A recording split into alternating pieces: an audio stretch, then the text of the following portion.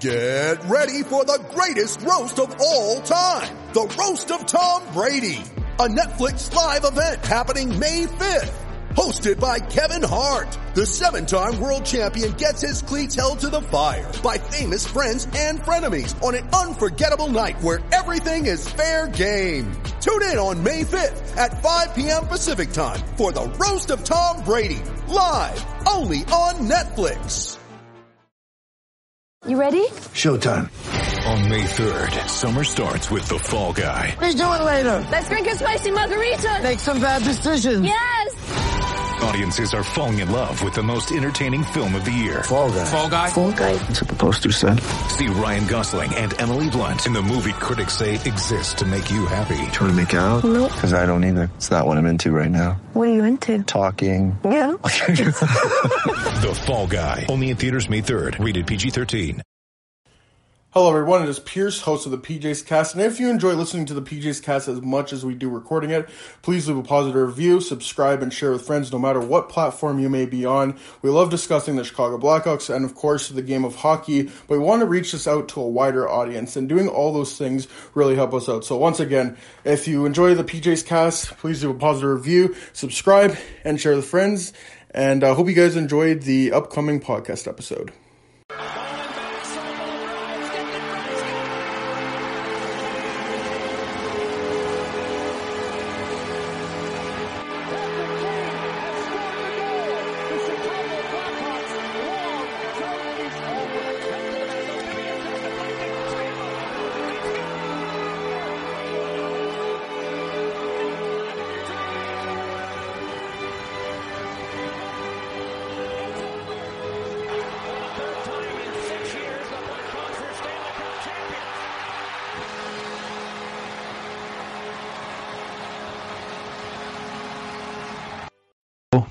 It's been 1 year since the pandemic started.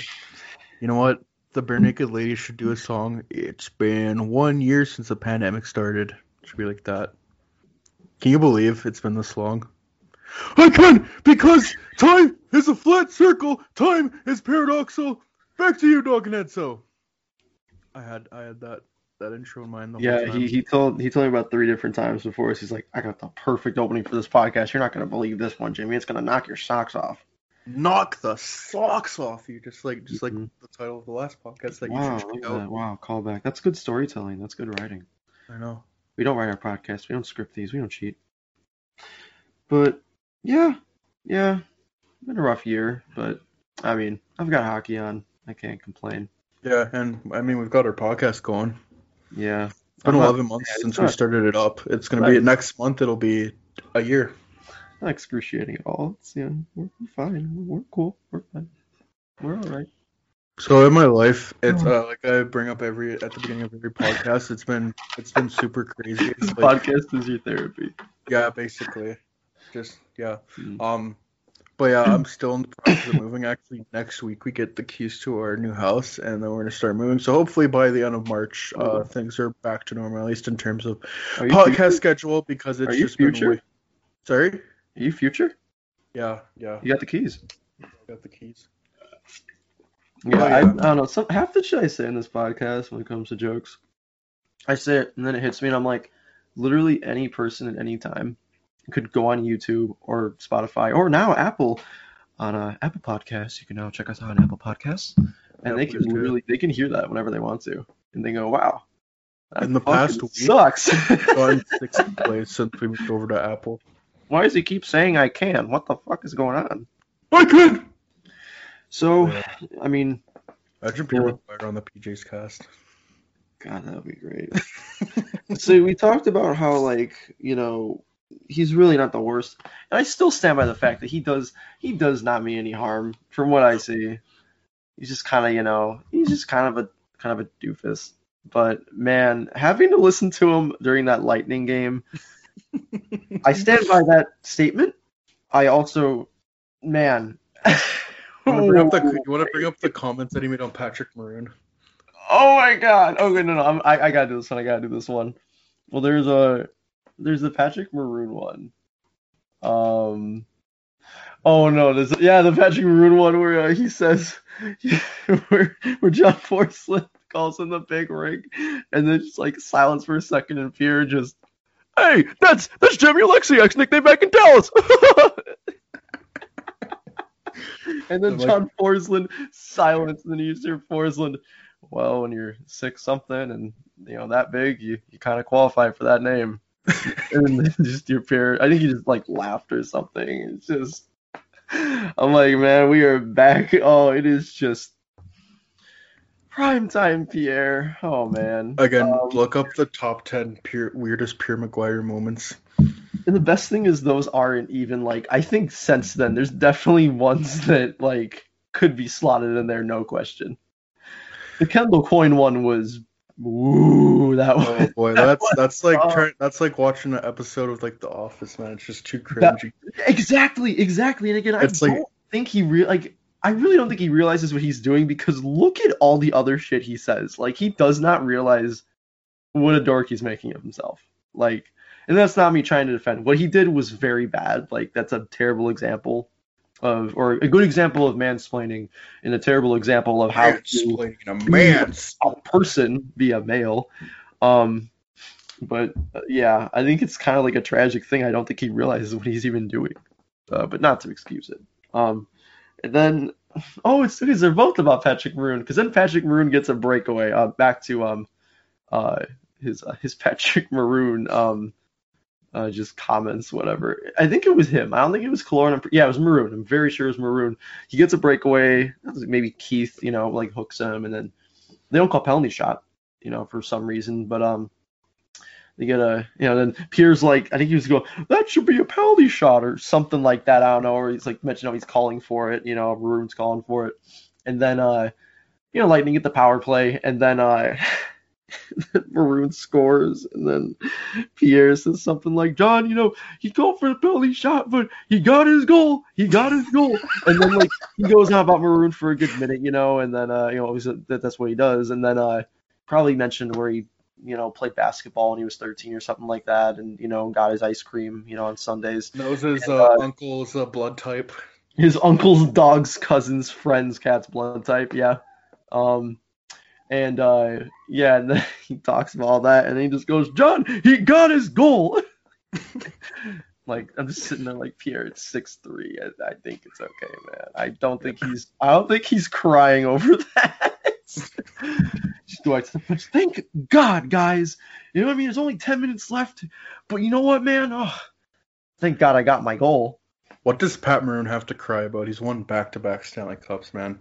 I'm sure he was crying over the 6-3 goal, Oh, yeah, definitely. Pat Maroon, the guy who's known as, like, the team guy, I'm sure he's, just dying for his goal. Yeah.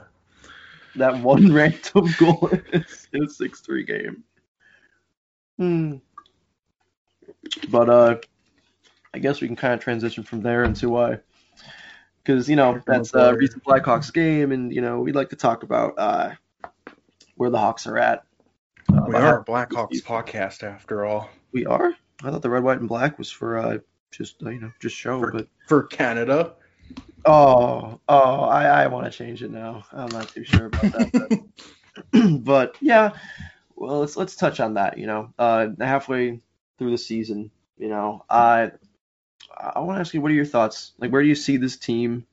Do you see them as a playoff team? I don't know, man. Like, I haven't actually heard what you think about them, even as we've been talking. So, what's going on, man? Well, it's really house money. Like, no matter what happens, I think it's a good season for this team. But the key to me is that they have to sell their players like Janmark and Soderberg at the trade deadline. Like, that's the key for me. Other than that, no matter what happens, it's house money. If they make the playoffs somehow, that's just a bonus, and we're gonna get into that later about like how they're gonna handle the trade deadline. But you look at the standings. Clearly, the three best teams in the division are Tampa, Carolina, and Florida. And the Blackhawks, so proud of them. So glad they're ahead of Florida and doing well. And you look at the four teams that are not in it. So Columbus, we're gonna talk about them later. I don't think they're gonna make the playoffs. I think they're a little too far out to kind of come back and get on a winning streak. And same with Nashville, obviously Detroit. But I think there is a little bit too much going on behind the scenes that probably gets in the way of them having enough chemistry to really go on a crazy run, because that team is really held together by chemistry and a system. And when you lose one of those things, I really don't think you can get back from that, especially halfway through the year. But honestly, the fourth spot of that division, because I think Tampa, Carolina, and Florida are locked in, but the fourth spot to me now is between Chicago and Dallas. Dallas hasn't played as many games because of the whole COVID situation and the Texas, the snowstorm or whatever it was, and so they haven't had as many games played. But you look at the point percentage, the Blackhawks do have a better point percentage, and they did beat them last game, albeit losing the game before that. But barring a Dallas winning streak, I think Chicago could make the playoffs. They just have to stay at least 500. If they can stay at 500, they probably make the playoffs, honestly. Yeah, it's such a weird situation, isn't it? With this season and the COVID and all that, where you see one team 29 games played and then somebody else in their division 23, 24, 22, somewhere in that range. Yeah, I pretty much have to agree with you. I don't really have any I don't really disagree in any way. I mean, yeah, you got to sell those pieces, and I don't think Columbus has any. I don't think they're any kind of threat. I don't think Nashville. They have John Hines behind the bench. I don't worry about them. Yeah, you don't have to worry about getting into the playoffs. I don't think for a second there's anything there with him behind the bench. But yeah, Dallas. They've been a weird team this year. We talked about in the last podcast. They said, "Nah, we like our flag song," and then they lost 7 games in a row or something. That was just an awful stretch. And their one win was a 50 save and Tunk Bowman shutout. Yeah, Florida just going balls to the walls, and yeah, just insanity. The fact that they even won that game. I forget how the shot totals were. We sort of saw something similar with the Hawks this last game, but we'll get into that. But Dallas, if it wasn't for that stretch, they'd probably be the easy pick for the 4th spot in the playoff seeds. But yeah, and isn't this a team without Tyler Seguin at the moment? Yeah, they do have some injuries, and while that is excuse, look at Chicago. Their top 3 centers are out. They're somehow winning with David Kampf, Lucas Wallmark, and Carl Sewer as their centers. Peter Suter as well. Yeah. Oh man. Yeah. But yeah, we don't know when Taves will be back. Doc, we'll get into that later as well. Yeah. Looking a little bit ahead of schedule. But yeah, so these 2 teams obviously have very big injuries. But I feel that with Dallas, I don't know, you get Sagan back, that's a huge boost to that team. That he's kind of their firepower on forward besides Radulov. Is Radulov? He's not playing, is he? He's injured as well. No, he's not. I didn't see him during those games. I completely forgot about that. Yeah, so clearly 2 teams, losing some of their big guns. So I guess you can't really say, oh, this team, I guess forget the entire thing I was saying. They both got big stars injured, pun intended. But yeah, for me, it's hard to bet against Dallas just because they were 2 wins away from the Cup last year. Yeah, I know they had that stretch, but man, I don't know. That's a good team. It's a good team. We saw it the last games against the Hawks. It's hard for me to count them out. So if I'm a betting man, I'm picking the Dallas Stars. Yeah, I agree. Yeah, but obviously it's all up to be seen. But with the Hawks, they're where they are halfway through the year. Obviously, I shouldn't say. Obviously, personally, I don't see them as a team that should be in the playoffs. They're not at that level. In terms of they just aren't there. There's inexperienced players, kind of, I guess, but it's an inexperienced group in terms of how they what they. There's such an imbalance between the experience. Obviously you got Patrick Kane and Duncan Keith, but then guys like Brandon Hagel have never played a Stanley Cup playoff game. So Hagel, Suter, Kurashev, both have got completely got a taste, albeit tossed around in the playoffs. Ian Mitchell, Nikita Zadorov, known playoff veteran, would be there, so we wouldn't have to worry too much. I keep ragging on him. He's not that bad. I'm sorry. I'm sorry. He does not deserve the flag. Again, it's the whole context of the trade. If we trade someone else that isn't Brandon Saad for him, do we rag on him as much? Even without Saad, though, he's just kind of that player who's just kind of like he's a scapegoat. He's so polarizing. One game he's like really solid. The next game he's just spinning around. But Yeah. Aside from that, yeah, a very very mixed team in terms of experience, like you said. And I guess I shouldn't say, because they are buying into that system. They are buying into the system very well. That's the best part about this team. But I think that they just don't have the personnel to pull it off at the level you need to in the playoffs. They're good. They're very good, but I don't know if they have that next level that you need in the playoffs to do anything.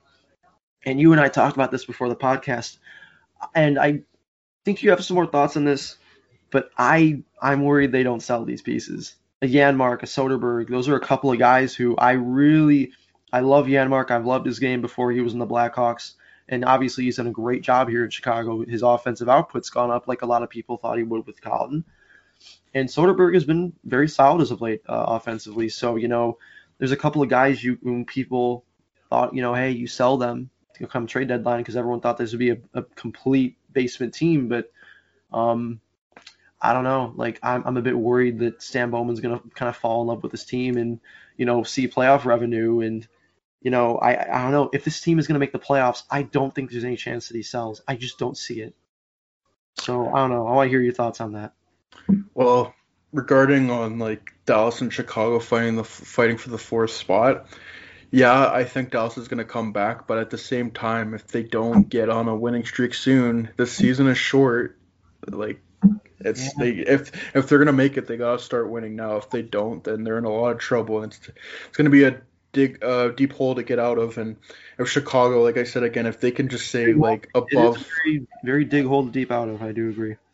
Is that what I said? I don't even know.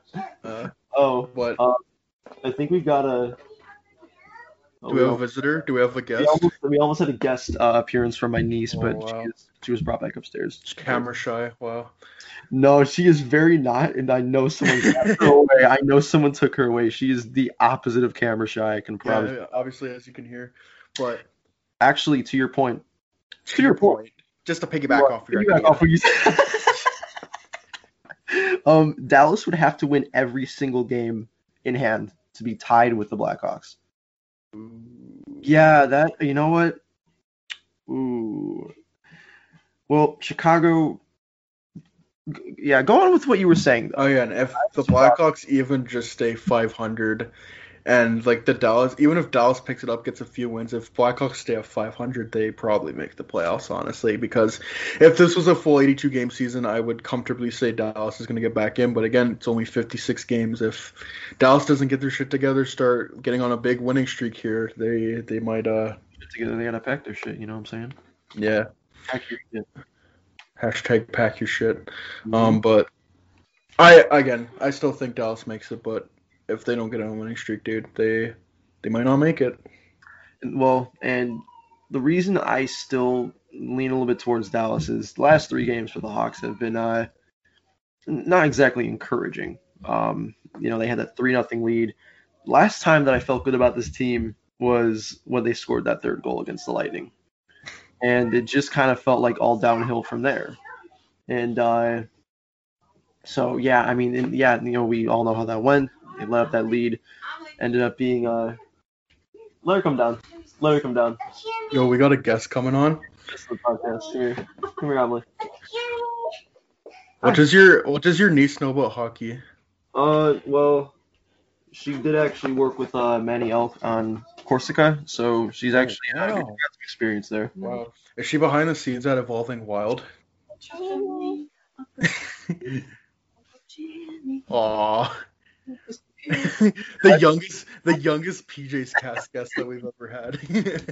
Cheers. Emily, how do you feel about the Dallas Stars' chances this season? My chances. Dallas Stars gonna make the playoffs? Yeah. Yeah? Oh no!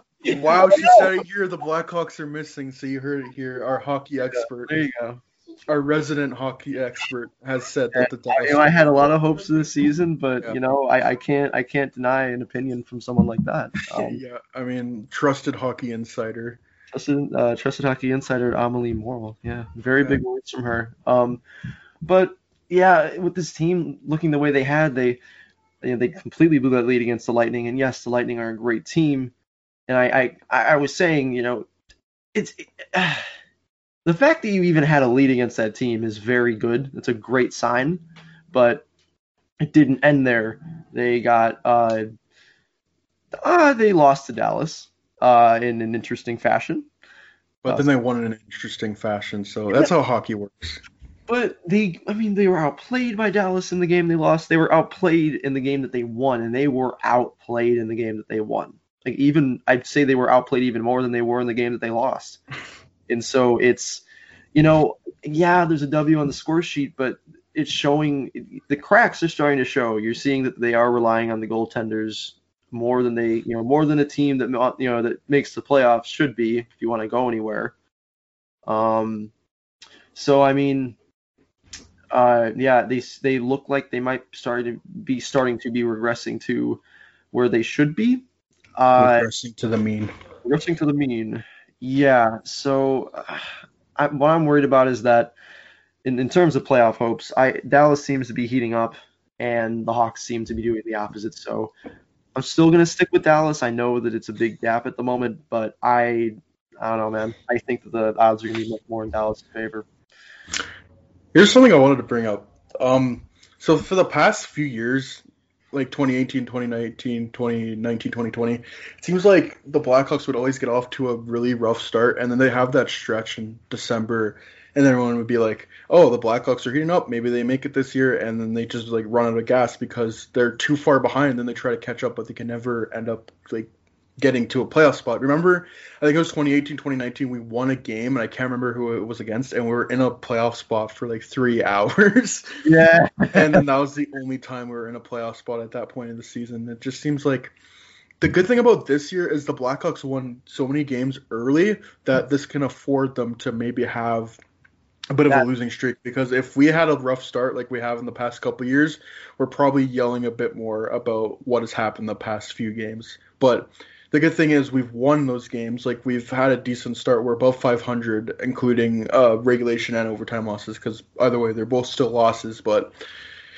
if we didn't have that good of a start, then, and we're going through this right now, then it wouldn't be a good thing. But it's a good thing that it's happening right now and how it's happened.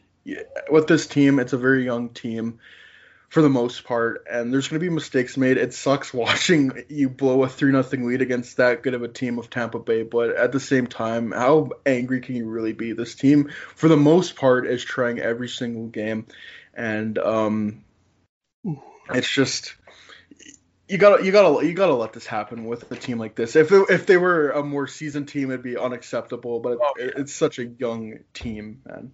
I look at it this way. Of course, I still think that they're regressing to the mean, and I do worry that they continue that fall against Florida. We'll see. But the way I look at it in terms of just individual games, forget the playoffs. Like, I don't mind if they don't make the playoffs. I'm rooting for them each game. That's house money. It doesn't matter really what happens. Exactly. This team is not a contender. That's not what they are, and that's fine. But, so I'm not, I do think that there's a good chance they miss. I'm not too worried about it. But the thing is, looking at individual games, you're going to get beaten like this by good teams when you're the Blackhawks, when you're this roster. That's going to happen. Whether they're a contender or not doesn't matter. The fact that they've even hung with these teams at all, for them going forward, is as a team and is really a franchise with these young guys and everything, that's huge. So, yeah, like, I agree. How angry can you be? I wouldn't say too angry. Like, are you going to lose sleep over it? Oh, man. You're like, no, I'm not. But you actually lay in bed. It's like, God damn it. The team that was supposed to be a basement team had a 3-0 lead against the Lightning and just weren't able to hold on. Oh, man. Not only that, but they had a disappointment the game before that.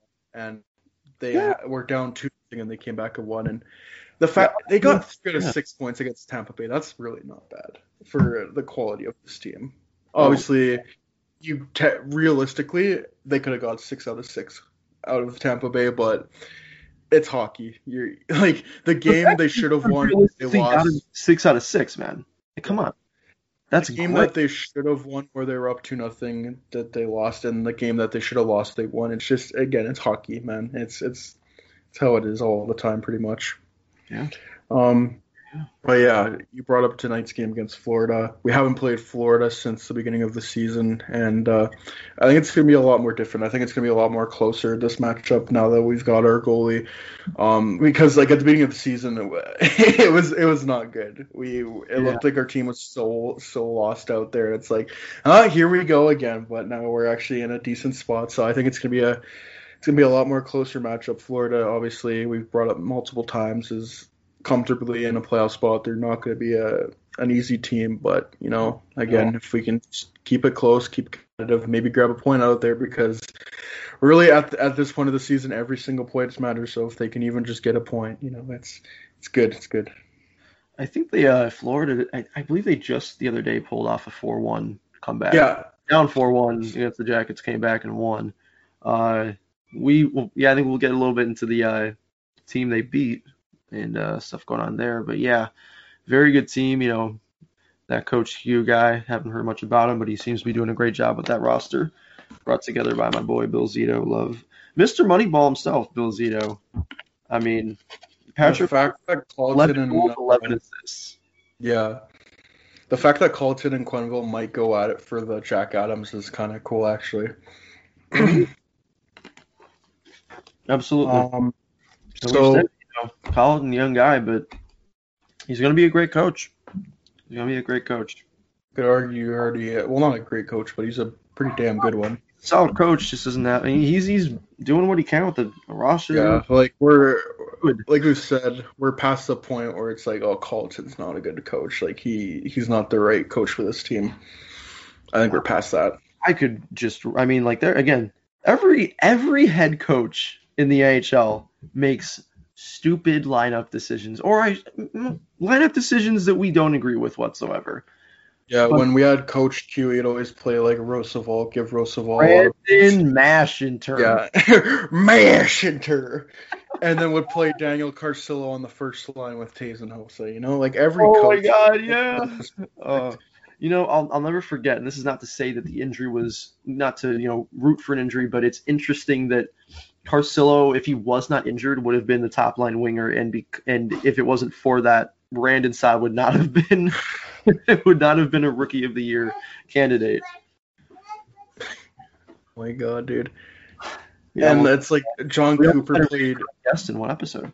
Yeah, I know. And like John Cooper won the cup last year, played Jan Ruda and Zach Bogosian on his first pairing, so Hold up. First pairing? Oh, with like Hedman, right? Yeah, with Hedman, but that's the thing. Victor Hedman can make anyone look good. For a first pairing. Oh my God. Yeah. Tampa Bay Lightning, they can do it all. Yeah, I mean, and so I don't hold that against the guy. And I mean, he's clearly, look at the success he's had. And again, Lincoln and Subban, a lot of work there. But they haven't always been the story. That's the great thing about this team. There are games where Lincoln and led in 3 or 4. This team has, been scored on quite a few, and they've come back and they've either won, they've made a game out of it. That's so much more than you can ask from this roster. Yep. And development wise, he has been fantastic. I mean, there really hasn't been a rookie that's disappointed so far. And, with guys like Mitchell, he knows to sit the guy. I mean, it happens with most coaches, but I trust that he's going to sit him and Mitchell's going to come back better. You see it with Boakfist. Beaudin, I think Beaudin, you can attribute that a lot to his own development and his own work, but Colton knew how to use him. He gave him a chance, and when he noticed he started to struggle, they put him down to the AHL. He knows to bench him. Like, it's nice to have, and you see a lot of coaches around the league, man, that don't know how to do this. They do not know how to develop players. It's I'd say pretty hard to find a coach that knows how to do that well, at least as well as he's been doing it. So I don't know, man. I'm on the Carlton train, I guess. It's weird. Yeah. Carlton for Jack Adams. And you brought up Boqvist. It's so interesting that he's so divisive because I think he's been great this year, especially since he's came back from the whole COVID thing. And he's our best defenseman, no questions. No questions. He's our only defenseman that's above water in terms of possession stats, and he doesn't have quite the 5-on-5 stats. A lot of his stats are on the power play, but I mean, he's gonna have his defensive struggles again. He's only 20 years old. He doesn't turn 21 till August, dude. Like, he's got so many years ahead of him, and he was rushed too. He was totally rushed. Defenseman, man. Yeah. We've talked about that. Yeah, young offensive defenseman. We know this. Like, they take time. The fact that he's doing what he's doing at all at the age of 20 is remarkable. He's going to be a project. And, I mean, hey, if the project's going this well this early and this soon, I really have no complaints about it. I think Colin's done the best he can with pretty shit hand he was dealt with Boqvist. Neither here, Boqvist was dealt a fair hand in terms of, how he was brought up too soon and whatnot. So, even in the AHL. I will always rave about that, man. I always rave about Boqvist and the situation they had with him. But what would you like to get to next?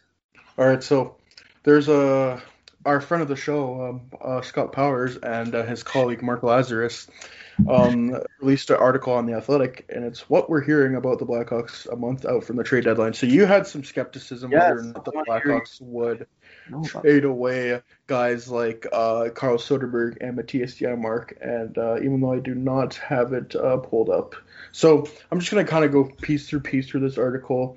No, Pierce, read every single word. Give us 20 minutes. I'm gonna read the whole. Boost the podcast time. We need more views. With the team likely to be in a dogfight for the 4th playoff spot in the Central Division this year, Stan Bowman surely has at least an itch to see if the missing piece is out there. But a leak source said Bowman is unlikely to fall into that trap, and that he's still focused on the bigger picture. He knows that the success this season is really just a bonus, the source says. They're still looking at another year or two before they're really done with the rebuilding process. So the Blackhawks are sitting and waiting to see how the trade deadline market materializes before the April 12th deadline. So we're only a month away from the trade deadline. Multiple sources have said it's pretty quiet so far. One team source said Kirby Dach's quicker than expected recovery from broken wrist suffered at World Juniors is likely to serve as their biggest deadline acquisition. And can I just say this? I hate when a player is injured and it's like, oh, and once he comes at the trade deadline, oh, he's their acquisition. You don't cut off your arm and then grow back 2 arms, or break your arm and then grow 2, or whatever, however the saying is. But you get my point. It's you're not adding anything. He's just coming back. You're adding what you had before. I mean, but it's still, I still love how you feel about it. Yeah. I just the Blackhawks, I just don't, just funny how the Blackhawks wouldn't mind utilizing some of the cap space they've built up with so many players on long-term injured reserves. The team has a ton of space right now because of that cap, with $22.09 million available from LTIR.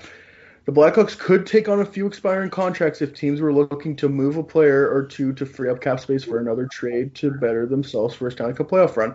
But even beyond that, the Blackhawks would be open to taking on more than an expiring contract. They're set up pretty well cap-wise for a few years, even with the Brent Seabrook contract remaining on the books and the unknown future of a few other players, and would be able to absorb some additional cap hits. Blackhawks likely wouldn't want to take on a contract that lasts past the 2021-22 season. They will eventually have their own cap concerns, but they have some flexibility for right now. I'm going to go to this part. The sense around the league is teams are still trying to figure out whether it's worth going all in to trying to win a Stanley Cup this season, with some teams not allowed to have fans in their arenas and others with limited attendance. So kind of back to your thing with how they wanted to make the playoffs and go at it for revenue. That's kind of, it's not really a thing this year. And at first it sounded as if I didn't know you meant, for some reason I forgot that we're talking about the trade deadline. In my mind, it was top teams that already have it going, do we really want to go and win the cup this year with no fans? Winning the cup is great and all, but, I'd love for Austin Matthews to lift the cup in front of the fans, and if he can't do that, is it really worth it? Do we want to ruin our only chance to go for a Stanley Cup if there's no fans in the stands? But the Blackhawks might have to wait until the offseason, but the Vancouver Canucks could be a team looking to move a contract. Louis Eriksson will be in the final year of his contract next season and will have a $6 million cap.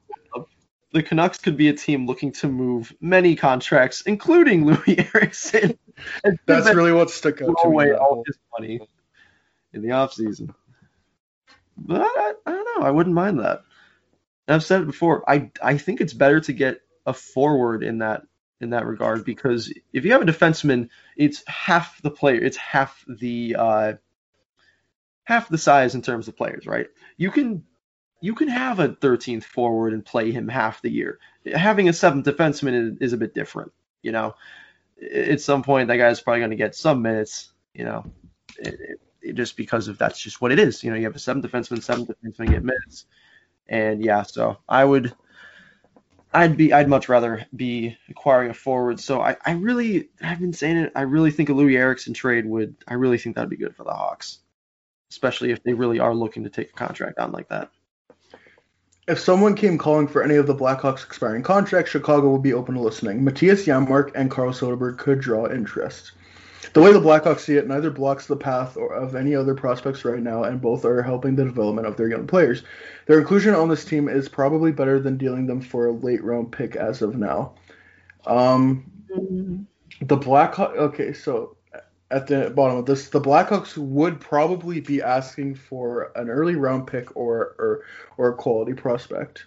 I think you get a second for one of those. I think you get a second for Carl Soderberg. Hockey guys like their big men and their net front presence and their net front presence. Their size having per 60, I guess. Janmark, though, I mean, that's got to be a player that, I don't know, man. Any playoff team that wants a depth forward, I think he's exactly what you need. I'd be calling Stan Bowman about him. Carl Soderberg, I mean, I'm sure they will, though. Like I said, size having per 60 is very important. So grit per 60, don't forget that. Oh, for sure. You can't teach size. He's tall. Oh my God. He's tall, so he has grit. He just does. Yeah. This is more like the NHL abroad. One Eastern Conference executive said he expects a quieter than usual trade deadline because the incentive isn't nearly as great. Playoff revenue is huge for so many marginally profitable teams, but with so few fans in the building, none in the Blackhawks case, it can be more expensive to play than not to play. So aside from true Stanley Cup contenders, there's little appetite to make a high-risk, high-reward trade just to see a round or two of playoff hockey. So if you're even worried about the Blackhawks, like Sam Bowen falling in love with this team and making a trade, that's probably not going to happen. So I understand. Man, that's an interesting situation. I mean, how many teams are really going to be hurt? Like, I mean, it would be more expensive than not, but how many teams are really going to be hurt by that in the long run? I don't know. Arizona, I would think Arizona. There's no way you make that playoff. That big playoff push. No, there's no way. They don't even have the assets to because they're first round pick this year. Yeah, and every other. Yeah, they're not going to make a draft pick again. We know this. I mean, their draft pick privileges are done after what they did last year. But, it's a shame that Ottawa, we all know how hard they're trying to make the playoffs this year, but yeah, with that situation, definitely, they won't be able to even go for it. A true shame. But I mean, I was gonna check if Anaheim was in the mix. They are they're a little bit not. They're very much not. Poor Joby Gibson, man. He has no one. I need that fucking guy traded. Like, I need that guy fucking traded already. I'm so tired of seeing him in Anaheim. He is by far the most talented goalie in the league. He's almost like Ryan Miller from like a few years back, just on a terrible team forever. Yeah, except not a meth dealer behind the scenes. Mike Smith scares me when I see his face. I just need to say that. He's kind of got like Robin Leonard vibes. Kind of. Mike Smith, I just feel like he's going to go after me with a hacksaw if I call him the wrong name. Which is great energy on the ice for you, but I definitely wouldn't want to meet him on the wrong day. I mean, Speaking of, working for him right now, the Oilers aren't doing too well, or too bad, I should say. no, not at all. No, he's been fantastic. He's been fantastic this year. What a weird freaking goalie, man. The guy's almost 40. The guy's almost 40, and he's doing this. Mike Smith is 38. He will be 39 next week. Oh my God. That's crazy. Well, not next month, 8 days, 9 days. I can't do math. He has had a 2.16 goals against average and a .927 save .927 save percentage. What's his record? His record's 9-2. 9-2. Like, what? And he was last year. He had a 902. The year before he had an 898, and then he had that good playoff run. I want you to pull up his playoff stats from last year. I want you to pull up it. Can you pull up his playoff stats from last year? Because he only played like that one period against the Blackhawks, and I'm pretty sure his stats are like obscure. Oh boy. Is he gonna knock my socks off? His minutes played are 26-32. Yeah. His save percentage is .783. His goals against average is 11.31. I know it's in a vacuum in 26 minutes, but it's and now he's got a 927. Yeah. I know it's young season for him, but dear God. It's just funny because he's either really good or really bad. There's no in between. He is the most. It's a Jekyll and Hyde goalie as a goalie, though. No, he is the voodoo wizardry and bullshit goalie. Like they need to make the hoodie with his face on it. Like that needs to be a thing. Because it's just you never know what you're getting with Mike Smith. You never know. No. He was in 2018-19. He was bad in the regular season. He goes in the playoffs, and he was, I believe, he was arguably their best player. I think he was a 920 in that series loss against Colorado where they got destroyed. I swear to God, man, he's hilarious. He wasn't funny in 2012, but you know they're gonna start him in the playoffs this year too against. And he's gonna be awful. Yeah, and then it's gonna be a repeat of last year. Oh, man. Yeah, I hope for the Oilers' sake and Connor McDavid's sake, most importantly, that he's all right and the Oilers can actually make a run this year. I hope that they just because we need Connor McDavid in like a meaningful game. And Leon Draisaitl. I need Connor McDavid and Leon Draisaitl in meaningful games, not against the Blackhawks. Yeah. He is not fun. Oh my God. Yeah. So. How do we get to Mike Smith? It's really, I feel like with hockey, it's hard to not get to Mike Smith. He is an enigma. Yeah, he won gold. He was part of the 2014 gold medalist Canada, but he didn't even play a game. But his veteran presence was there. Yeah, that's true. Which, by the way, if Crawford was not injured that year, he would have been the third string goalie. Politics. Yeah. So Kirby Dach, this is interesting because he is back way earlier than expected, and obviously we brought up he's their trade deadline acquisition. But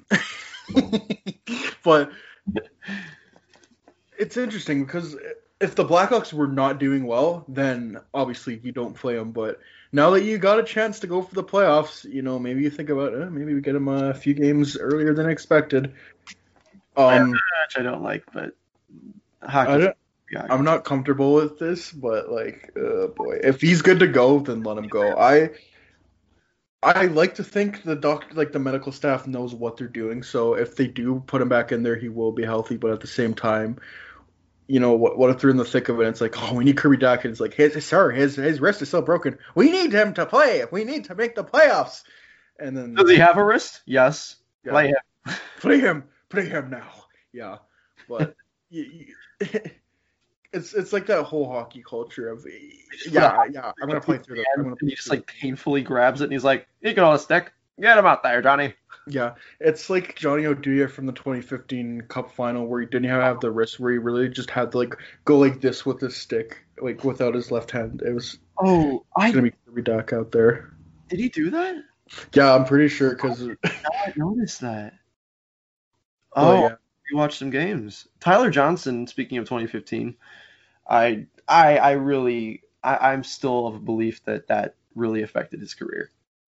Yeah, I do too, because he had, if they won the Cup that year, he probably wins the Conn Smythe too. He was unreal that playoffs, and he was a very good player that, before that, he was fantastic. And, I don't watch the Lightning. There's a lot that I don't know. But I just can't think that didn't affect his career, because it just went. He became just a guy from there. Yeah, he's got a cup, but yeah, he could have been way better. He could have been something special. Kind of reminds me of Ryan Kesler. Remember 2011 that round against Nashville where he just gave it his all, and he probably wouldn't have won the Conn Smythe too had Vancouver won the Cup. But like after that series, he was never really the same after that, because he just gave it his all. And like after they lost in Game 7, I'm pretty sure he was injured. I forget what it was, but he was just never the same after that. Yeah. Oh man, remember when Ryan Kesler was a Blackhawk in the offseason? Yeah. Then he wasn't. But Brad Richards is better, because Brad Richards actually won the Stanley Cup and won a Conn Smythe, so and Canadian and not a gross American, so Brad Richards. Yeah. Oh yeah. Yeah, Kirby Dach. If look at us getting away from. Well, no, not really. I mean, it's on topic, but yeah, like you said, NHL teams are going to be NHL teams. You'd hope that they're going to give him some time. You did mention though there isn't that, oh God, look at me looking for words, but there's not that they're not in love with the idea of the playoffs as much as you would be in previous seasons. No. I don't think a little bit. I personally don't think they're gonna rush him back, but if he's good to go, man, and the doctors say he's good to go, let him go, man. Yeah, if he really is good to go, absolutely. That's when don't rush him. That's like the only thing, regardless of the circumstances. If they're right in it, if they're just like they've lost 10 in a row and they're way out of the playoffs, don't rush him, dude. Yeah, whatever you do. All the fans and analysts and beat writers saying, don't rush him, and then Stan Bowman's like DW from Arthur. I can't. This time can't stop me. I can't read. I can't read. Every time. Or it's like SpongeBob in the boat with Mrs. Puff. Floor it. No, don't floor it. And then he floors it anyways. Floor it. But yeah. Like Kirby Dach, dude. You don't rush him back, because that guy is your future. He is your future franchise, and yeah, it obviously sucks he couldn't play this year, but this guy's got 10, 15 years ahead of him. In a weird way, I'm glad that the wrist injury was as intense as it was. Bear with me, because if this is he sprained it, it's a little tiny fracture, and it's not enough to where it's noticeably bad, he's gonna play through that, and I don't really want to know what's gonna happen from there.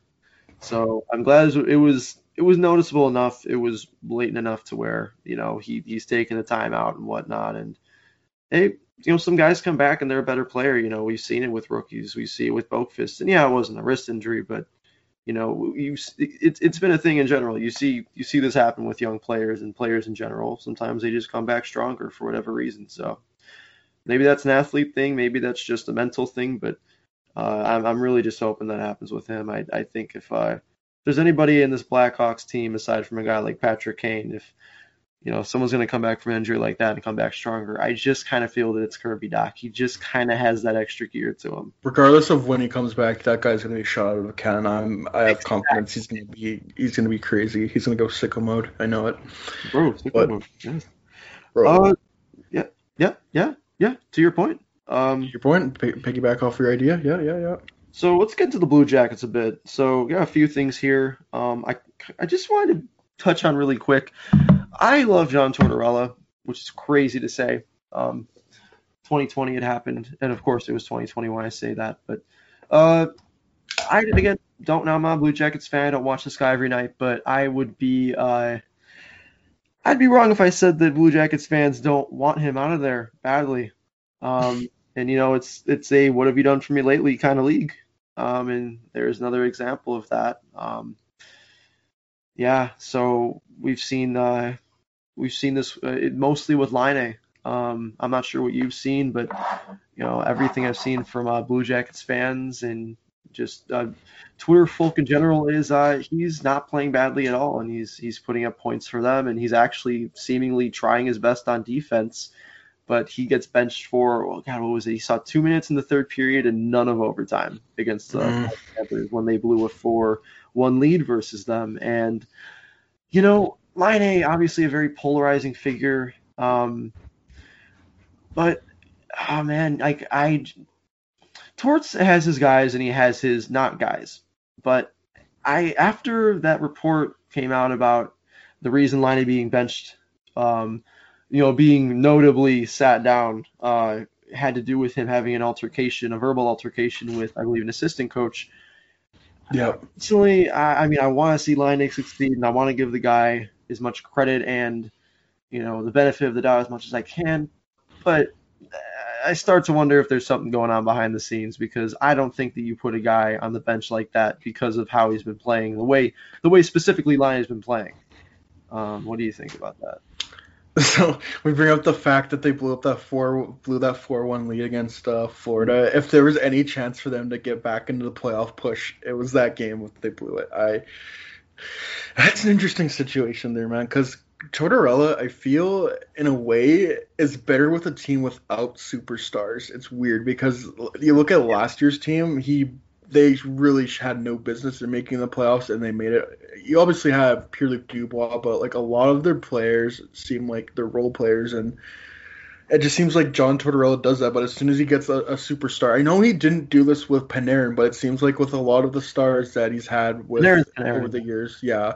But it seems like with a lot of the stars he's had over the years, even going back to his days in Tampa Bay with guys like Vinny Lecavalier and I think Brad Richards in Tampa Bay and New York, it seems like there's always some kind of conflict there. Again, I don't know John Tortorella. I don't know what's going on behind the scenes. This is just me as a stupid-ass podcast host trying to make an observation here. But, man, oh, man. I think he's a great coach, the systems he implements, how he gets his team to buy in defensively. But I don't know, man. It just, from all I've heard, Patrick Laine has been doing quite fine. Even Jack Roslovic has really found a home there. But that's the difference, is Jack Roslovic an energy depth. He's more of a role player, whereas Patrick Laine. John Tortorella game time plan, no good players. Yeah, good players. The Blue Jacket, or the the CB stands for competent bums. They are competent bums and Mark Donks and Buzz Flibbits. They really are. They really are. Yeah, you really did nail it on the head. A guy like Brad Richards, both in Tampa and New York. Yeah, I did not know about Tampa. No, New York, I very much. No, and I think he had a fallout with Marion. It just seems like he has a lot of issues with his star players. I don't know what it is, but yeah, unless it's a Patrick Kane, an Artemi Panarin, or a Sidney Crosby, he just kind of wants you to fuck off. Yeah. Yeah. Where they're just so damn good, you can't it's okay, we'll let them do their thing. But Patrick Laine, he's not at that level yet, where he has carte blanche to do whatever he wants. He can just go out there and do his thing. Whereas Patrick Laine, he kind of still has a lot to work on in his game. Yeah, and I root for guys like that who, these high draft picks. Jesse Puljujarvi, same draft, two picks afterwards. It's nice. It's so nice to see a guy like that finding his stride after everybody was talking down on the guy, after he was labeled a bust. It is nice to see. It's really nice to see. I don't know if he's going to be a superstar, but he's definitely an impact player. Oh, yes. Did I say superstar? Oh gosh. It doesn't matter, but either way, the point he's going to be he's probably not going to be a top 5 level pick, but he's going to be a good impact player. I think he'll be a really good top 6 guy. And it's just Jesse Puljujarvi is just it's nice seeing the guy have fun. He's just having fun out there. I don't know. It's great to see him play. He always has a smile on his Great face. to see him succeed. I think Dave Tippett said that he's always having fun. He's always He having always fun. has a smile on his face, dude. Every time I see like a picture of him, he has a huge And grin on his face. I love it. Highest tongue out for 60 for sure. I wish I had that much fun in life, but that's a way different issue. Oh god, that's for the existential part of the podcast. Yeah. Don't worry, we'll get into that soon. For anyone interested. But I really want to see a guy like Line succeed, man. I really want to see him because he does have the potential. He's been there and he has the potential to get back to. You want talented players to be good because that's better for the game of hockey. That's more It's players. fun to watch. I like watching players. Yeah, good players. Good players. Good player. Goes out there, plays a very good two-way game. He gets into the corners. He really battles for the puck out there, and he's very hard-nosed. Gets in front of the net, and Yeah, plays the game. It kind of sounds like Obama and Mike Babcock at the same time. Obama cock. Yeah. Obama cock. Whoa. Not the podcast name at all. We would get banned. It's like we finally got our podcast on iTunes, and it's like, oh, it's Obama cock now. You're out of here. Off Apple Podcasts. Why? Oh, well, Sir, the podcast name is Obama cock.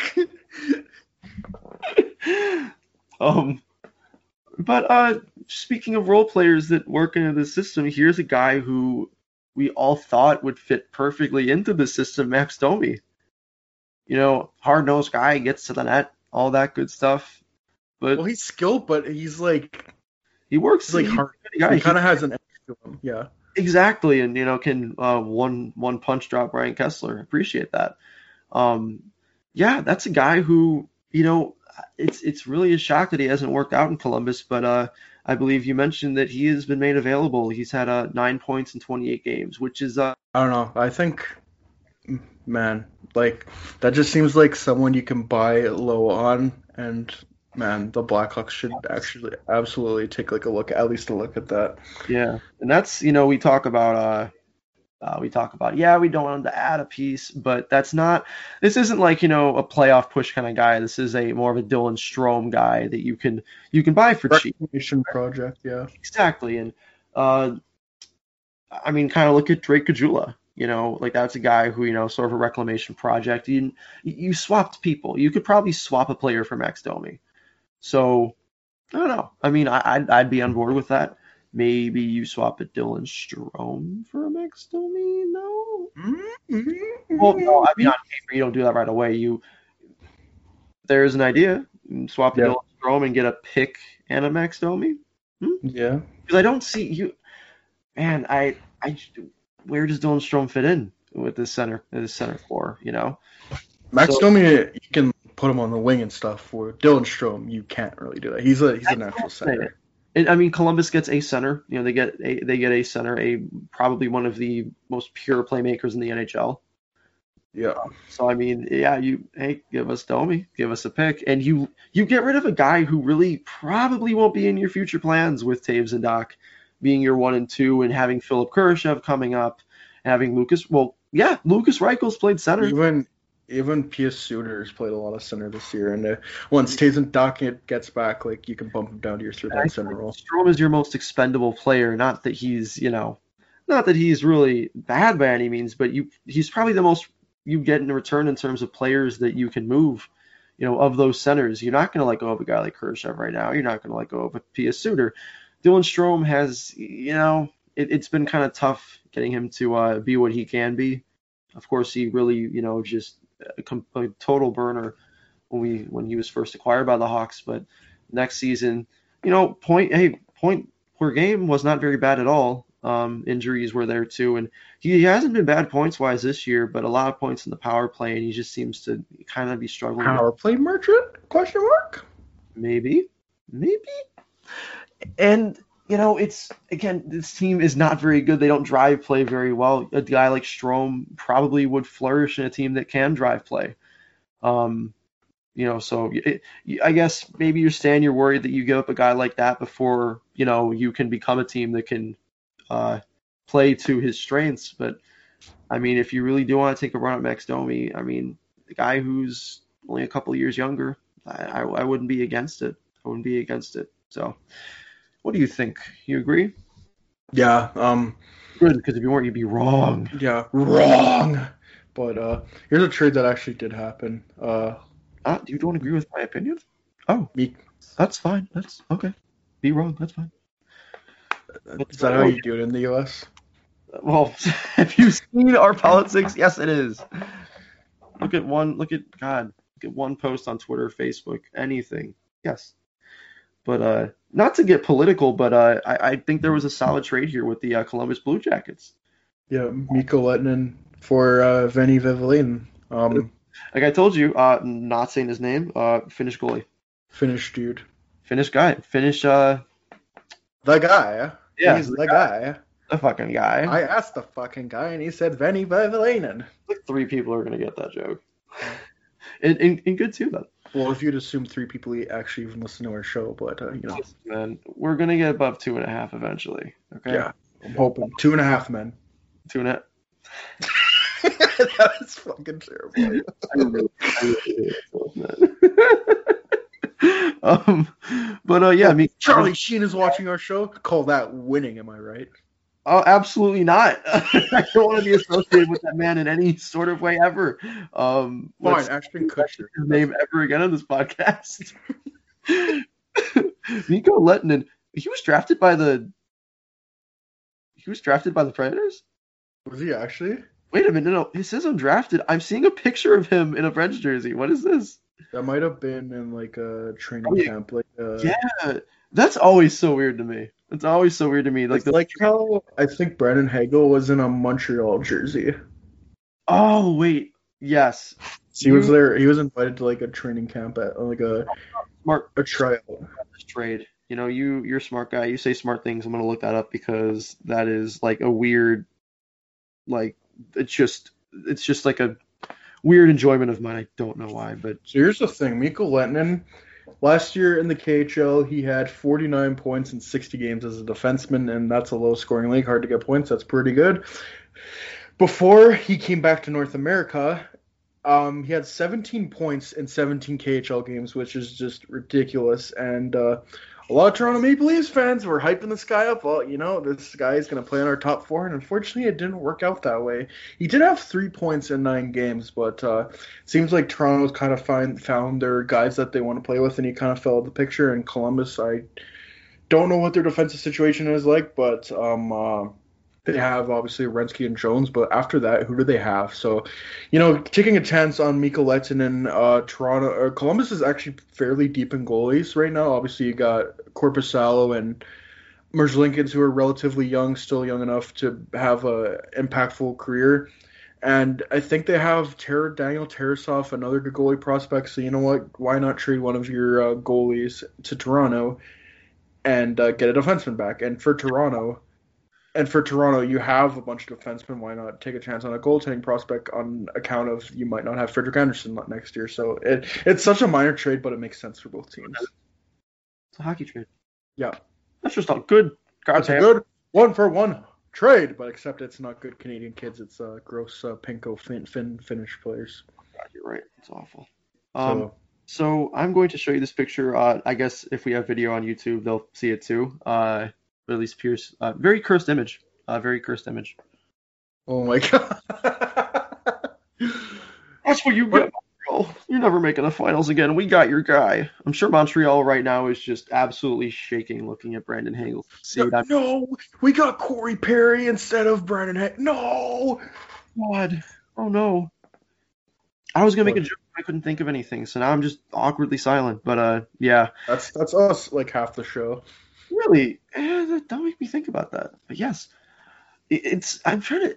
Can you think of a player who has been in a Blackhawks camp that went to somebody else's team and found success, like solid success? Not that I can think of, but Nico Dawes, remember that? Was at our training camp. Had a pretty good year. I think he won goal with Canada, and now he's with the Devils, I think. But who cares? We got Lincoln and we won. Reason he's with them is what you remember this, right? Yeah, I do. I remember it, and I hate that I do. Messed up paperwork. Yeah. How does that happen? Well, it's kind of surprising with such a competent GM like Stan Bowman that would happen. Well, I mean, he's just honoring his predecessor, Dale Talon. Let him do his thing. You guys just don't understand hockey. We haven't been there, so we can't really talk, Pierce. To be fair. So I really have to. I can't make any comments on that as someone who hasn't been there. Speaking of defense, Jake Gardner's on waivers. Yeah. I guess he is. Yeah. What's with Carolina and signing these defensemen like Calvin DeHaan they don't need and Jake Gardner when they don't need them, and then you get rid of DeHaan, and then now you're putting Gardner on waivers? Like, you got Slavin, you got Hamilton, you got Pesce, you got guys in your system like Bean and Fleury that can step up for cheap. So why are you signing Jake Gardner to these contracts? I know it isn't a horrible contract, but like, why? I don't get it. But it'll be interesting to see if he can find a home because he has really good possession stats. He's okay offensively. He's 2 more years after this at 4. Sorry, but that's the thing though, is the contract. If he made less money, and it's not a horrible contract, but like, are you gonna pick that up from waivers? You would have to swap some money to make that work if you wanted to get him that badly. Yeah, exactly.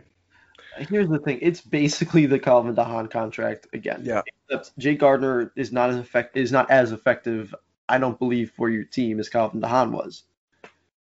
Calvin DeHaan was playing minutes. Jake Gardner is just kind of on the outside looking in. Yeah. That's not a smart contract. He's got a modified no trades clause. Oh boy. That's where it just gets even worse. Yeah. Man. But Chicago, Carolina, they've got some connections. Oh, so what you're saying is the door off for Gardner? Yeah, got it. That's what I'm saying. That's what I'm saying, Brooksy. Got that through your head? Jake Gardner and Jake Bean in a first, and Marty Necas is exactly what I'm saying, Brooksy. Let's go. Let's go. Just make it happen. Submit that to the league. It happening right now. Oh, by the way, Keith Kincaid shut out the Boston Bruins just now. Thought I just added that in there. Makes me happy. I appreciate that. Speaking of good performances, Kirill Kaprizov. Oh boy, 6 points in his last 5 games. Hat-trick last night. I mean, he's really. What's impressed me the most is how well he's kept ahead of Kevin Lankinen in points. And that's not easy, man. It's not. But you know what? Another rookie, just like Alexi Lafreniere, doing a good job of it, and that's not something easy to do, but they're doing it. So I mean, full remarks to him. But we were talking about him before the podcast, Kaprizov, and player comparables. Who do you see in him? I don't know.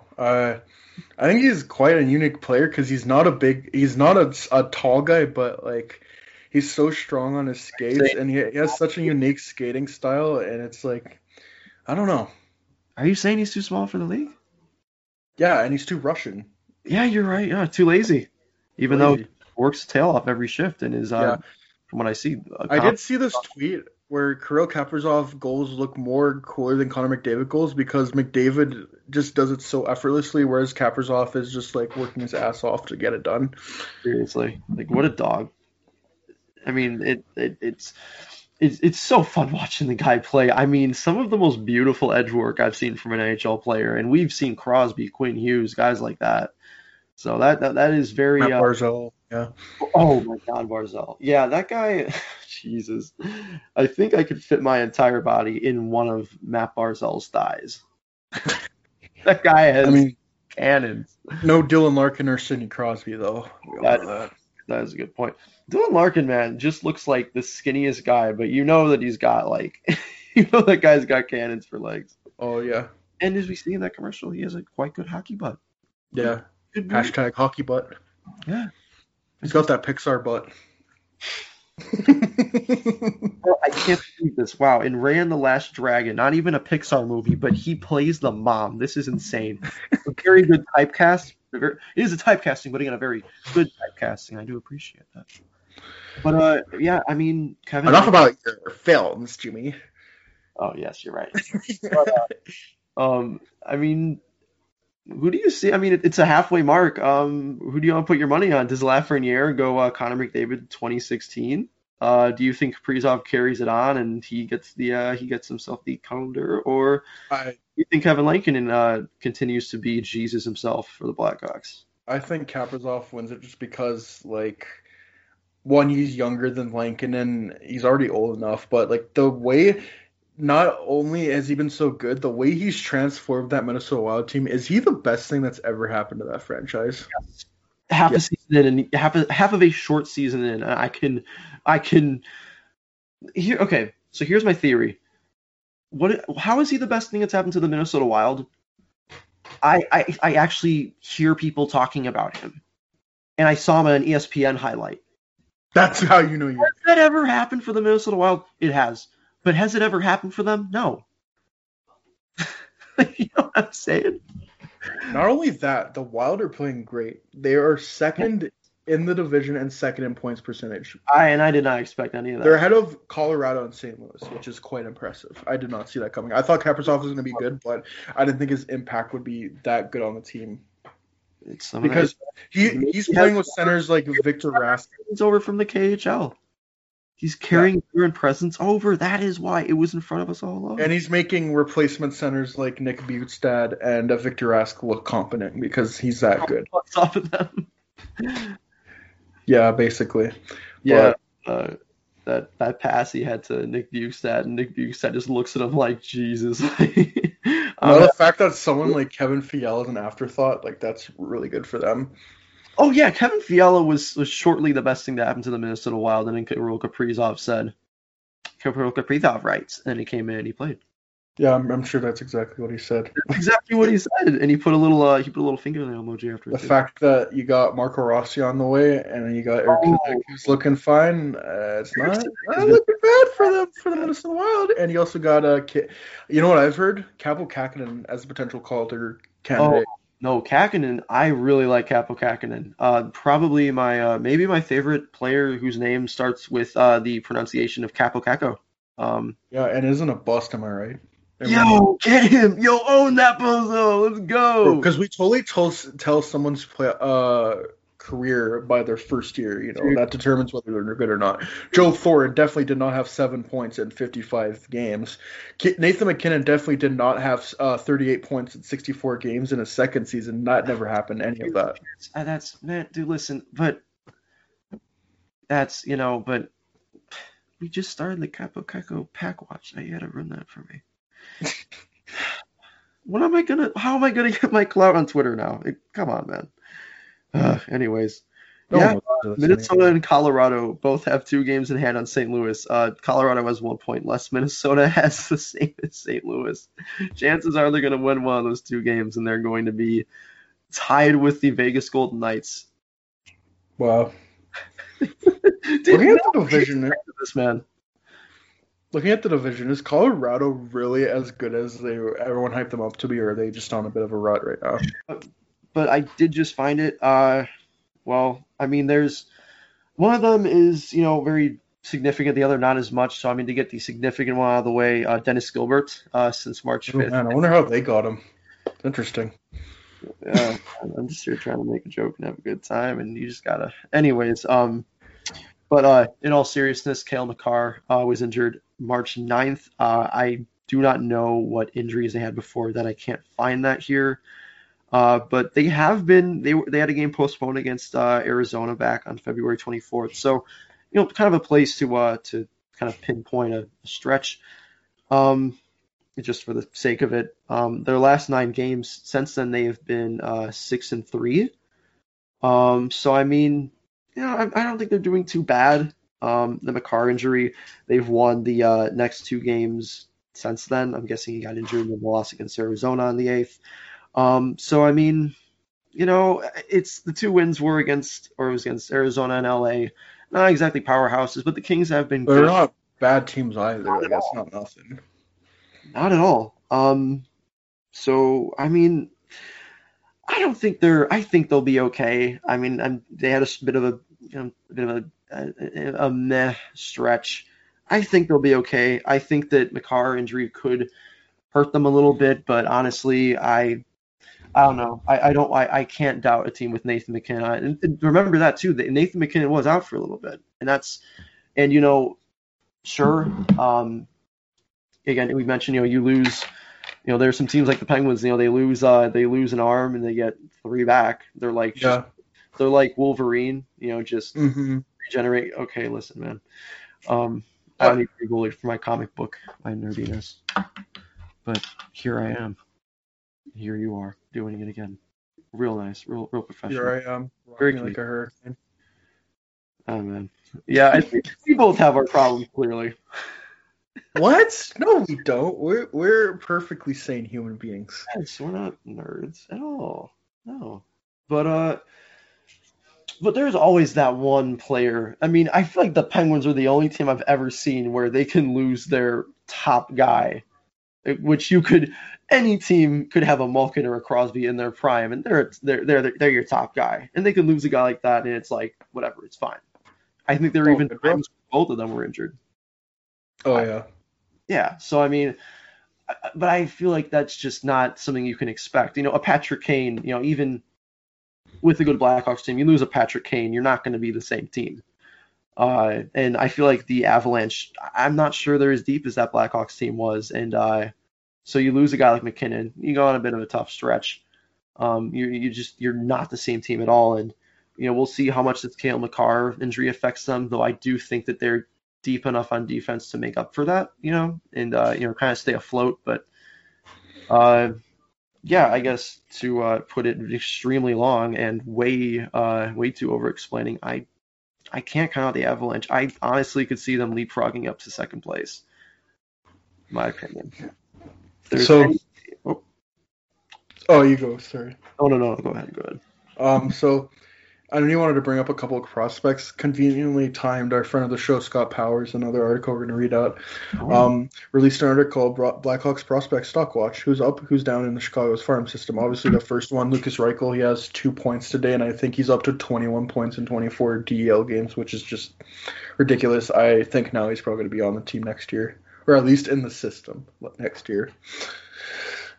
Landon Slaggert, he has 8 goals and 13 points this season. It doesn't say how many games, but yeah. Drew Commesso, I was actually looking him up. 22 games for Landon Slaggert. 22 games, perfect. So Drew Commesso, the goalie we drafted in the second round, he has a .923 save percentage in 9 games with Boston University, and he has a 2.75 goals against average. Now, I haven't looked into the team and how well they're playing, but I'm assuming they might not be the best team or give up a lot of chances by looking by that goals against average and save percentage. But yeah, 6-1-1, .923 save percentage. I will look that up for you. Andrei Altibar-Makian had a 2-goal performance in a recent 4-2 win. He has 3 goals and 2 assists in his last 6 games. Not bad. Wyatt Kaiser. Oh yeah. Stock down. You know this sucks. Jake Wise. Like, you look at the stock downs, it's players that have had injury issues. Jake Wise is there. Nicholas Nordgren. And was down. Sorry? I thought you said Kaiser's stock was down. I thought that's what you were saying. No, the stock is down. That's what I was saying. Ooh. Oh. That's what I'm saying, Brooksy. You're saying Brooksy? Oh, yeah. Well, yeah. Lucas Reichel, again, probably going to be on the team next year, or again, at least in the system. Drew Commesso, that's promising. Kevin Lankinen has been great. Subban's been a good backup, but it's nice to potentially give Commesso some time. Landon Slaggert, again, another guy you could probably put into your bottom 6, and then Andrei Altibar-Makian, maybe someone you can call up in the event of an injury. Maybe he goes on your taxi squad or whatever. It's good. So, the last thing I want to talk about, new ESPN deal. And you probably know more about this considering that you're American, I'm Canadian, but I want to hear your whole thing on NBC Sports because you've been saying that they've done a terrible job with this, and I just want to hear your thoughts on that because I really don't know much about that. Yeah. Because in Canada, we have Sportsnet. I still think TSN is better, but it's not like end-all be-all because Canada's Canada. We'll watch hockey no matter what. So it's way different in the U.S. What's funny, now you mention it, I've seen a lot more Sportsnet slander from Canadian people than TSN. So no, I like TSN better. Definitely. I just like I just like Bob McKenzie and James Duthie and like all those guys. I like Elliot Freeman and Chris Johnson on Sportsnet, but like other than that, Yeah.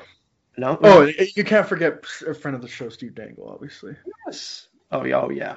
Oh yeah. It's always on with him. I have to.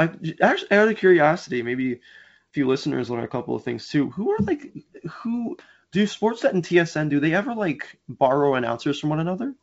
No, they don't. Really? So who are TSN's announcers? So TSN, like when TSN had the rights, it would be Chris Cuthbert and Gord Miller. We were so blessed with that. Sportsnet, it's Jimmy Houston. Thankfully now we have Chris Cuthbert, which is nice.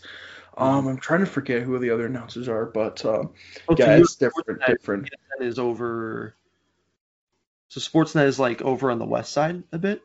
No, Sportsnet holds the national rights. I think they got it in 2014. TSN held it before that, and I think they have like I think it's 10 years, a little over 10 years, something like that. I think it's 12 years. Okay. I think it ends in like 5 years. I think I would have to look that up, but yeah. Yeah, you've introduced me to the just blessing of a voice that is Chris Cuthbert. Chris Cuthbert, he might be the best play-by-play announcer. Oh yeah, he's. You know what? I just feel like having a fun little conversation here before we get into the ESPN deal. Yeah. Who is your favorite? Who are your top 2-3 American announcers? Because you're very picky with yours. I don't know, man. I really don't listen to much American announcers, but I love John Forsland. Obviously, I love Doc. And I'm trying to think of who else, but have you heard the LA announcer, Islanders announcer? Is his name? It's Brendan Frost, right? Yes. I like him too. Yeah, he's good too. I don't know. I definitely like John Forsland and Docker, but like it could really be like anyone in that kind of that top 3. I just love Chris Cuthbert and Gord Miller because they've had so many iconic calls in Canada, and they've even worked some games in NBC, so you hear them a lot if there's ever like an NBC game on. But yeah, they're on. It's like Gord Miller. Because Cuthbert's done a bit more than Miller, but Gord Miller, man, oh my God, it's like I think he's done less games over in America, and for that reason, it's just like when he's on, it's. Oh, yeah, his calls at the World Juniors are incredible. Him and Ray Ferraro are like the best. But the first thing that comes to my mind after all this is you talk about your favorite Canadian announcers and iconic calls, and where's Pierre McGuire in your list? But he's American though. I think he's done some pretty great things on TSN, especially in the World Juniors. Oh yeah, you can't forget. Wham! Wham! Kabam! I can't because Kalikin ice the puck.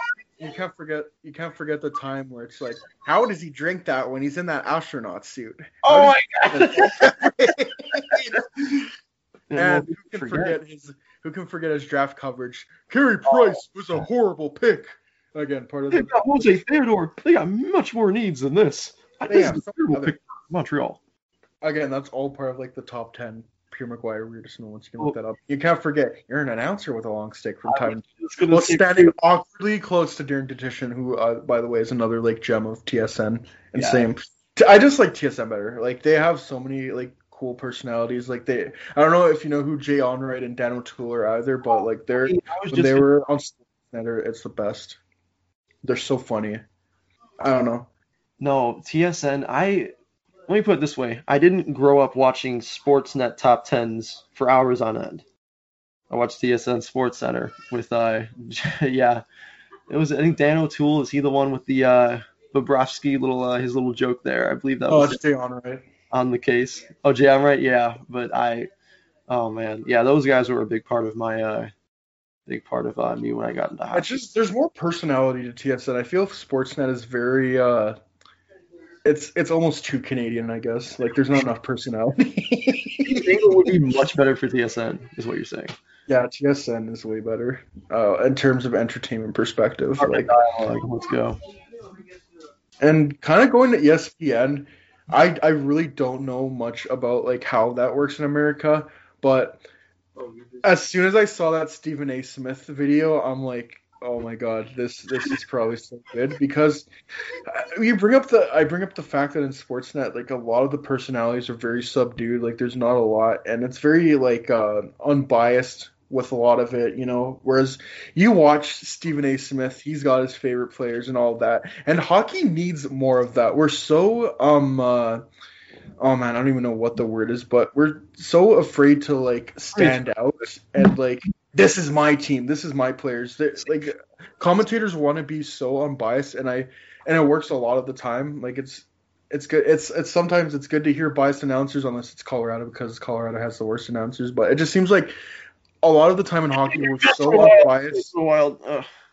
We're so unbiased and we're afraid to take sides. We're afraid to show personality. And I know, and just like watching that whole Stephen A. Smith, I know he's not gonna like make a whole hockey segment, but even if he just talks about it a while, we need more personalities like that. And he like, oh man, you probably have a better grasp on things because you live in the U.S. I don't, but yeah, I want to hear your thoughts on that.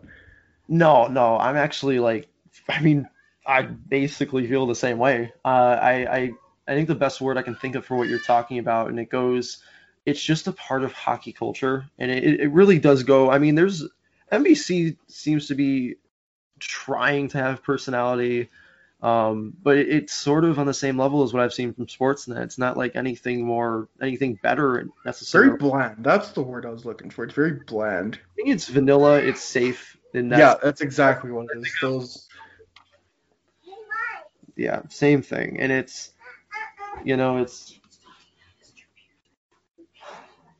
Is our analyst going to join us again?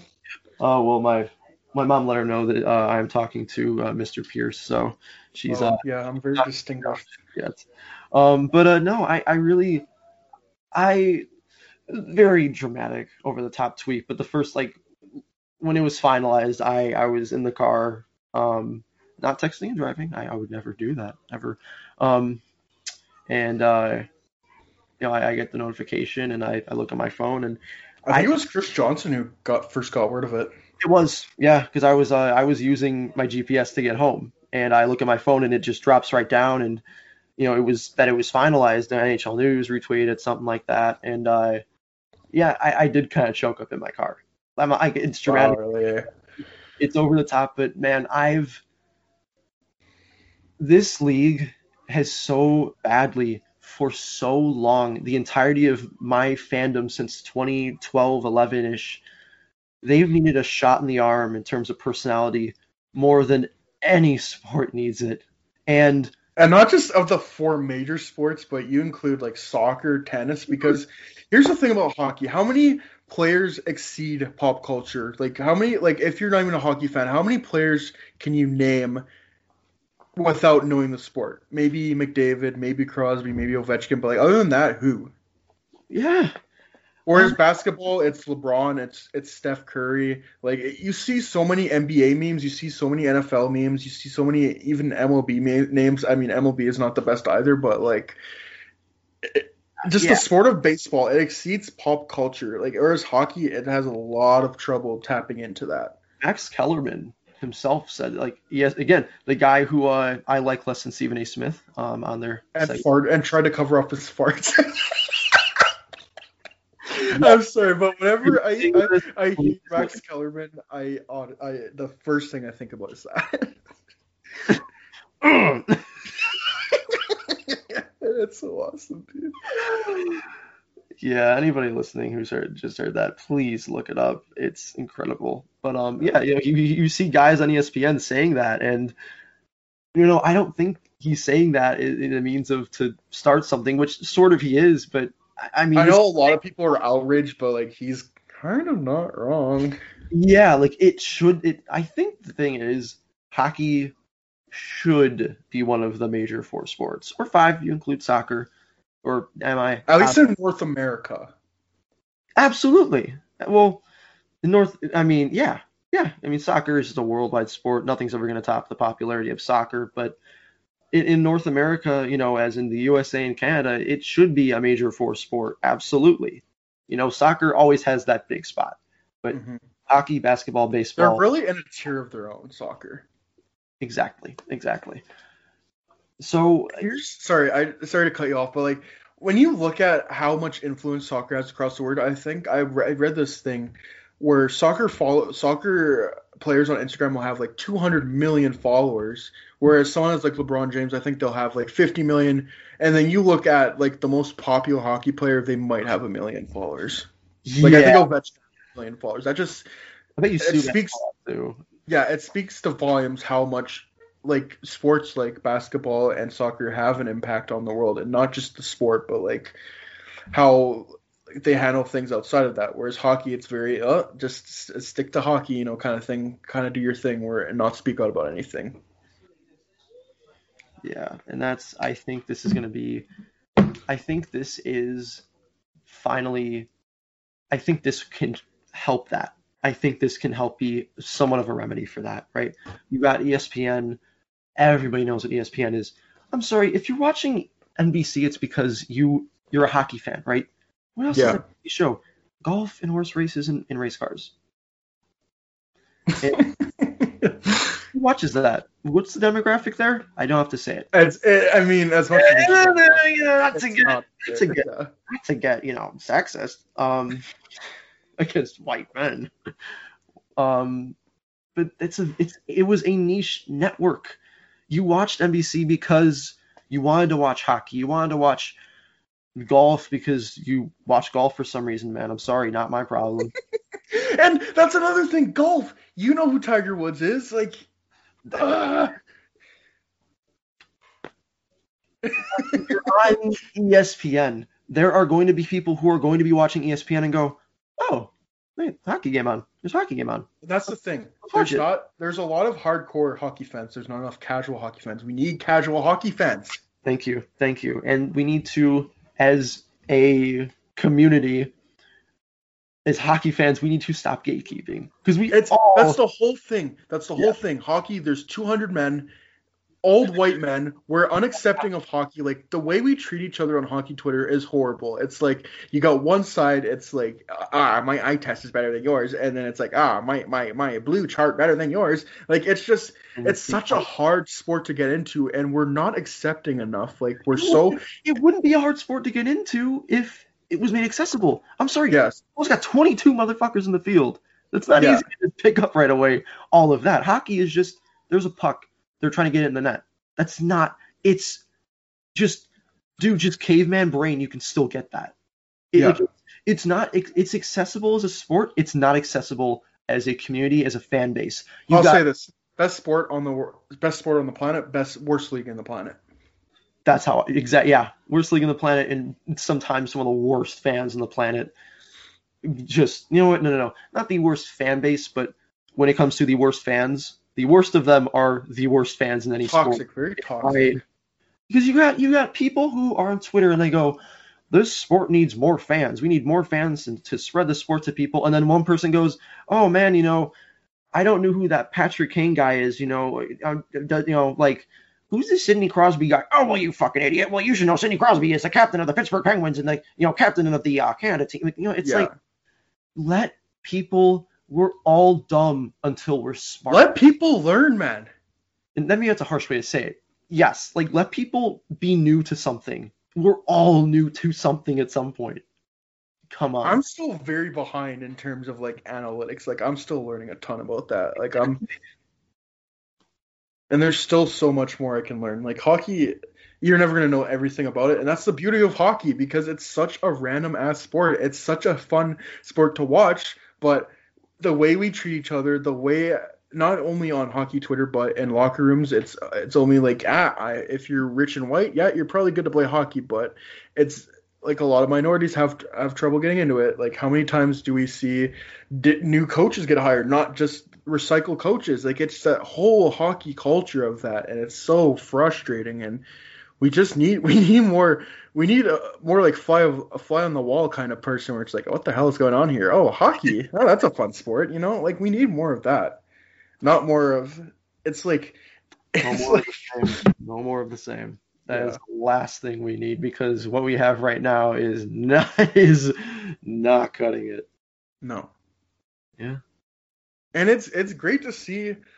Like, hockey has taken some steps. It's not, like, completely shit, and I love like you see the NHL account tweeting about women's hockey. I think that's great, but there's still so much more work for us to do.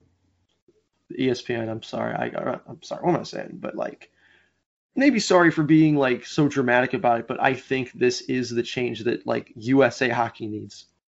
So many people are going, and this is where it starts. People accidentally watch it. ESPN is ES-fucking-PN. Yes, they're not as good as they used to be, but they're still ESPN. They are the main news or sports news channel. They're the main sports channel. I mean, they're carrying games. Am I wrong? Like, they're carrying games on TV. Yeah, ESPN Plus. Like, people are going to end up watching this. People are going to accidentally watch this, and that's what you need for the sport. You can't have any more people tuning into just tuning into NBC because they're the only people that are going to watch that channel. You need to have people going, oh, hey, like, I'll watch this hockey game. Oh, hey, this sport's fun. And then maybe someone watches it over and over, or maybe they get into it, Even if they don't, maybe you got some revenue, cool, but more, I can't say more than not, but eventually more than not. You're going to have people just watching this and going, hey, this is kind of cool. Because this hockey sport ain't half bad. Yeah, because I actually had a channel that is putting it out there because, not because they're tailoring towards every old white man in the world. Like Hearing Stephen A. Smith say anything about hockey, even as a joke, like some of it being a joke, gave me every bit of serotonin that I needed this entire year to stock up for the rest of it. Him doing that, it's better than any that the NHL has ever done at marketing. Honestly, Evolving Wild has done a great job, but I think they can retire. I got all the analysis in hockey that I needed in those 5 answers, man. That was great. Anything Stephen A. Smith says, I'm like, yeah, you're right, man. Like, yeah, absolutely. And I'm telling you, and I'm not a big basketball fan. Like, I'm not up with that. I'm not up with football. Those are the 2 sports he talks about the most. So maybe I'd be bothered if, he has wild takes. And he makes them wild because that's his job. That's what he's paid for. We all know it. And that's why people tune in. And that's why hockey has such a hard time tuning in, because we don't have personalities like that. It's so bland. It's so vanilla. Like, regardless if it's a good or bad take, people will want to tune in to hear what it is. Like, oh, man. You got Stephen A. Smith every single day of the week on TV. Let me tell you something right now. Let me tell you something. Just loud, just out there, proud, everything, man.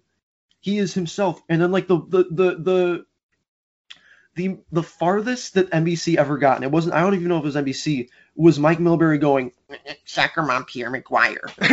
That is soccer mom Pierre McGuire. And he is the king of Chicago. Like, compare that to Stephen A. Smith, like, arguing with Skip Bayless or Max. Every single day. Every day. And you get, like, with NBC, maybe you get, like, one, like, oh, okay there, buddy. Jeez, teased me there. You want to know what's the problem? Pierre McGuire, Mike Milbury, and Jeremy Roenick are just old white guys with no personality. And, like, I would love to see a guy like Patrick Sharp go over to, like, ESPN and just, like, you can have a guy who's more of a quiet voice, but not, like, some old fuck. A guy who can make good analysis. You can't have people all yelling at each other, but you need, a balance. Yes, and, like... And at the same time, you can't have all quiet people. You need a balance. Hockey doesn't know how to have fun, but I think that they are going to be forced to have fun. And I am all here. You're going to have fun and you're going to like it. Like that. Fuck yeah. Oh, I am all for it. Podcast name. You're going to have fun and you're going to like it. Yeah. What was going to be the original one? Obama cock. That was the original not title, and we're going to leave that way, I believe. Yes. You know what the best part about ESPN hockey back? The theme song. The theme song. Hey, even, or I shouldn't say even, but almost as good. You know what, personally, even better is just the prospect of Gary Thorne coming back. He said he would like to talk to ESPN about it, and if I hear Gary Thorne announcing a national game on my TV, a hockey game, I am I may die in that moment, and I'd be perfectly fine with Last that. time that happened was 2004, and you know, funny enough, Daryl Sutter was the coach of Calgary in 2004. Now he's now the coach there again, and I think a couple days after that happened, ESPN got the rights. It's weird how that happened. The Bay Lightning, right? Yeah. Yeah. Oh my God, yeah. Ruslan Fedotenko. Yeah, and that's another thing. They won in 2004. Tampa won in 2004. That was the last year they had the ESPN rights. Tampa wins again, and now they have the ESPN rights again. Kind of weird how that works. Man, I just think it's funny how. It's like poetry. It rhymes and it rhymes. Oh man. That's a whole other issue, but man, like there's a whole documentary of the Phantom Menace I think it's like an hour and a half. Oh yes. It's all behind the scenes, and you see the part where George Lucas is like, I might have gotten a little too far. I may have gone too far in a few places. It's Jar Jar. He's Jar Jar's the key. Yeah. If we get Jar Jar working, because we've never had a character like him before. Yeah, I mean, you're right about that. Yeah. That's hey, here's a cool fact. Well, actually, I just want to mention tonight I'm actually going over to a friend's place. I know a couples, and one of them, we talk Star Wars all the time, and they're introducing me to another one, and they are watching Star Wars all the way through for the first time. They know nothing about the plot. They may not even know they may not even know about the Darth Vader reveal. Wow. And I cannot tell you how hard it's going to be to keep my mouth shut tonight. It's not only been out for almost 50 years now. Yeah, right? Jeez. Yeah, there's actually this is a cool little fact. I don't know if you've heard this. The Duel of the Fates, right? It's not yeah. The reason. Oh wait, no, that's not the right one. That's do do do do do do. Is that what it is? No, it's the Darth Maul fight. Oh, that one. Yes, that's the one. I can't wait to watch your video on Instagram, and it's you playing the guitar, and then there's that voiced over it. Worked on some new chords today, boys. Bro, adding some vocals. I got this sick new chord progression. I just start playing guitar, throw it away, and I just grab like a clarinet and go beep beep beep beep beep beep beep beep beep, and I get like a singer behind me. I'm right here. Come on now, hell yeah. All right, yeah. You can be my singer. You can be my choir. Yes. But Duel of the Fates, it's a Duel of the Fates because Qui-Gon wanted to raise Anakin the right way. He knows that the Jedi are like full of shit, and the way they're doing things is gonna. That's why, like Alex Jones. Yeah, Alex Jones actually wrote that about the Jedi. But Alex Jones is a writer with. Imagine Alex Jones and George Lucas in the same room. Oh my god. Yeah, Jar Jar's the key to all this. Oh, I don't like Jar Jar Binks. I don't think he's a good part of the plot. You know what? He's a liberal. And that's why he's so goofy. He's wrong in his head. He's not okay. Just like all those liberals. But like those liberals on Naboo. I can't believe Qui-Gon, so Qui-Gon Jinn is he like knows the Jedi. He's like, yeah, they're gonna be damned if they keep doing this the way they are, and he wants to raise Anakin. And so the fates are Qui-Gon lives and beats Darth Maul, and he raises Anakin the right way because he is this father figure that Anakin needs, and he wants to be his father, and he's actually going to teach him the right way. And then he'll be fine. He'll be guided the right way. But because he dies, Obi-Wan, who's more of a brother figure to him, who just... You're my brother, Anakin! Yep. And that line, that's part of it, like that's the thing. And because... Obi-Wan is kind of just like, he doesn't always like the way the Jedi do things, but he's just kind of... My allegiance is to the Republic, to democracy! By the way, we've said that so many times, we're going to watch that together and do like a podcast on it. We need to do that. Once I moved in, because it's been so... Once you're moved in, we're doing it. Once your schedule clears up a little bit, and I got mine. Mine's cleared up a bit, so once yours does, we are absolutely watching that. We are watching, we're watching The Room. Trust me. Oh, yeah. You know what I'm talking about? Yeah, I know The Room. Brie Larson, right? Oh, no. Or is that a different one? No, this is, a lot of people have said that to me. The Room is Brie Larson. Fantastic movie. That's what The Room. Oh, hi, Mark. You know what I'm talking about? Yeah, I do. I know. Okay, good. I was like, oh no, this would be the most like this would be one of the worst like attempted references I've ever had. Okay, but yeah, anybody who likes content and the bullshit we do. Yeah. Oh, So short to the point, the Disney overlord ESPN is taking over hockey, and Jar Jar Binks is a Sith Lord, and I believe we got an analyst joining again. We have to ask her the important question: does she think Chicago's going to make the playoffs? Amelie, do you think the Blackhawks make the playoffs? Playoffs. Yes, she said playoffs. What? Let's go! Let's go! Blackhawks playoffs! It's official, ladies and gentlemen. Okay, soap. Soap? What do you want? I want soap to clean out your filthy mouths. Yeah, my filthy USA brain. I can't blame her. I don't know what she's looking for, but I'm glad that she went back on her word and confirmed the Blackhawks will make the playoffs. You know, I'm very sure she went upstairs, she went on her computer, she cracked the numbers, and she came to the conclusion. So I'm very happy to hear that. Those spreadsheets, those Excel charts, all that stuff, you know. Absolutely. Like a true hockey person. But I don't know. Do you have anything else to add? I think we can end it off. That's a good place to end it off. I think that is a very high note to end it off on. We finally got some confirmation and some hope for the Blackhawks this season from a trusted analyst in front of the show. Yeah, you know, definitely not ESPN or front of the show ESPN insider Emily Kaplan. You know, none of that. No. I would say she gives Emily for her money. Emily and Amelie, bro. I mean, this is kind of destined to happen. Wow, that's crazy, dude. That's crazy. Okay, like Amelie Arena.